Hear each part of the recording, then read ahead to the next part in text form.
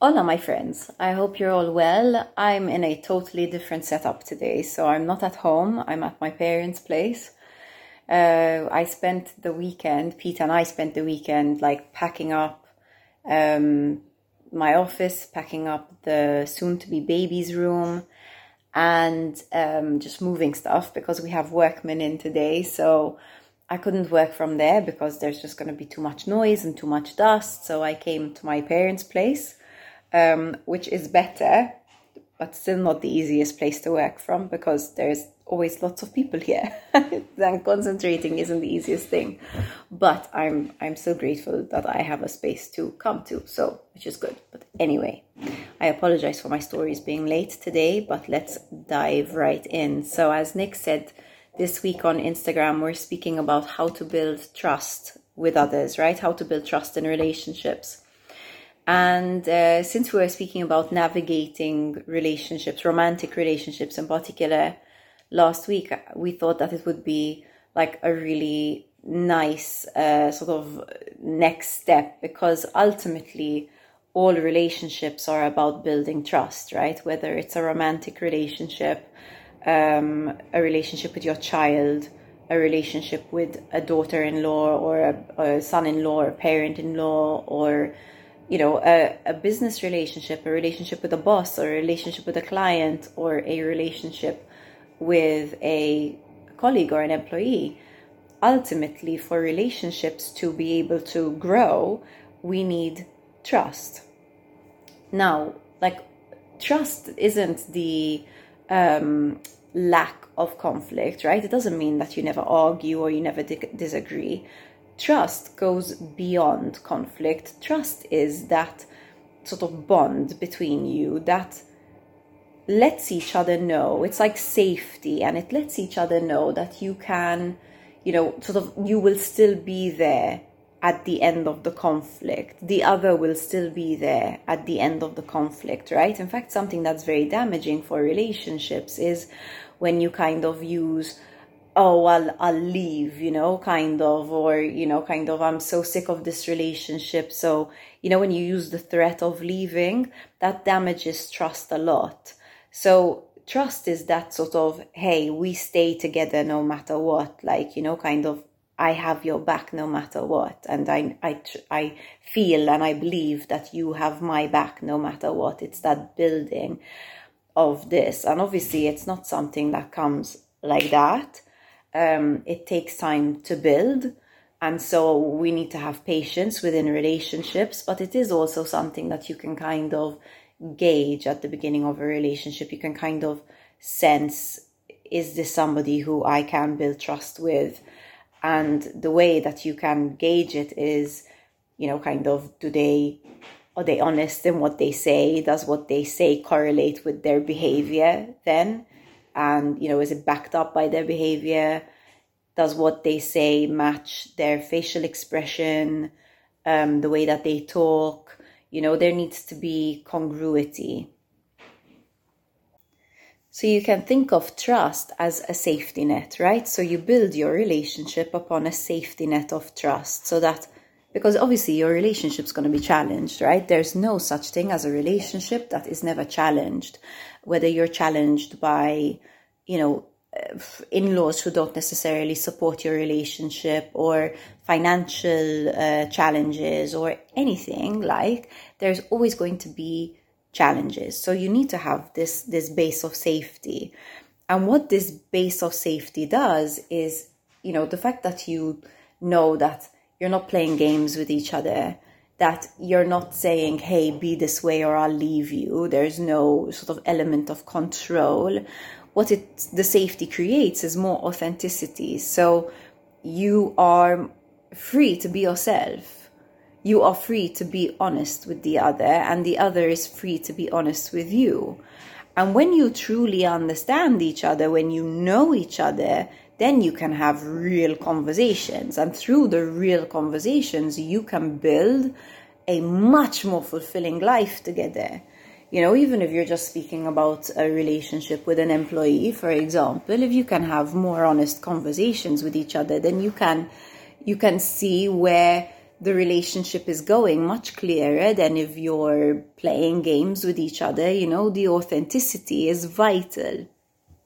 So how can you build trust with each other, right? I have 3 steps for building trust with each other. So one is to be very honest with the other about what is and what isn't okay for you, right? When you pretend that things are okay, you are doing yourself a disservice, right? Because you're lying, essentially. You might be doing it to, make things comfortable or to not upset the other.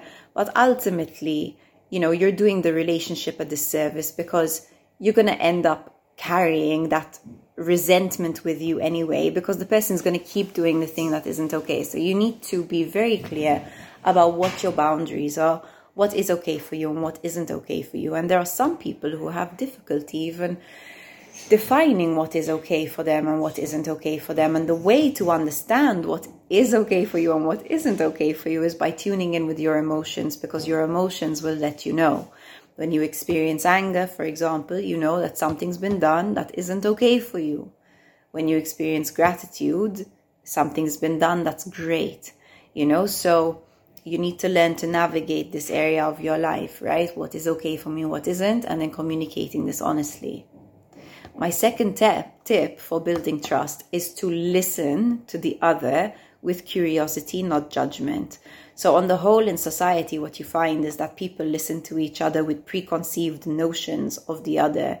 So even in a relationship, within, if you have an argument, right, your partner does something like they don't take out the trash, for example, and you'll decide that this is a sign that your partner just doesn't care about you and is a selfish, so-and-so. And this is placing a judgment on the behavior, right? You give the behavior meaning. Now, if you were to go in with curiosity instead and say, listen, I noticed that you didn't take out the trash again, and I'm just wondering, why does this keep happening? I want to understand, I thought that it was, understood that you were going to be taking out the trash, and I want to understand why it's not happening. And then you listen with curiosity. You might find that the partner actually sort of feels like they never signed up for the job, or it got lumped on them, or they would prefer it if you took it in turns, or the timing is bad, or whatever. But the thing is that it's only through listening with curiosity that the other is going to, 1, have the space to speak. 2, you're going to be able to understand where they're coming from. And 3, you're going to be able to find solutions together. When you listen to someone with judgment, it makes the other person go defensive, right? Because you've made your mind up about why they're doing what they're doing. So the other person's going to be like, well, what the hell is the point, right? They're either going to go defensive or they're going to go on the attack, and they're going to attack you. So 3, my third tip for building trust is when you have an argument or there's conflict, when you have a falling out, take the opportunity to repair it, right? When we allow arguments and then a lot of distance to be created between each argument, then we have real difficulty understanding each other. It's like you create this distance, and then you end up filling the gap with your own perception of what's going on rather than the reality of what's going on. So trust erodes more and more and more. So when there is a falling out, no biggie, falling outs happen, but take the opportunity to have a conversation about it. Be honest about how you felt about what happened, what hurt for you, what wasn't okay for you, and also listen with curiosity and an open heart to the other person. What wasn't okay for them? What was confusing for them? And it's through this interaction that you can then repair the relationship. And trust is actually not built on a relationship that never has a falling out. That's too superficial. It's too easy. Trust is built on the relationships where there are falling outs, but you guys show each other that you are so willing to listen to each other, to put aside your own ego, to listen to another person. This doesn't mean that you don't then express what you need to as well, but that you are willing to put aside your head for a few minutes, just take in the other person's reality, to let it impact you, let it affect you. And this is what builds trust. So obviously, with trust comes more fulfilling relationships, right? On all levels, business, personal, all levels of relationships. So if you are a person who is looking to improve the relationships in your life, to deepen the trust and have more fulfilling relationships, we can guide you with this with lifestyle strategy sessions. So just DM me if you would like to have more info about how sessions work, like how you can sign up, what they cost, what the commitment is, all of this stuff. Just DM me and I'll give you the information that you're looking for. Thank you very much for tuning in. As always, I always appreciate your trust in me and my trust in you. And I'm looking forward to another week of interacting. I send you lots of love and peace and joy. Cheerio.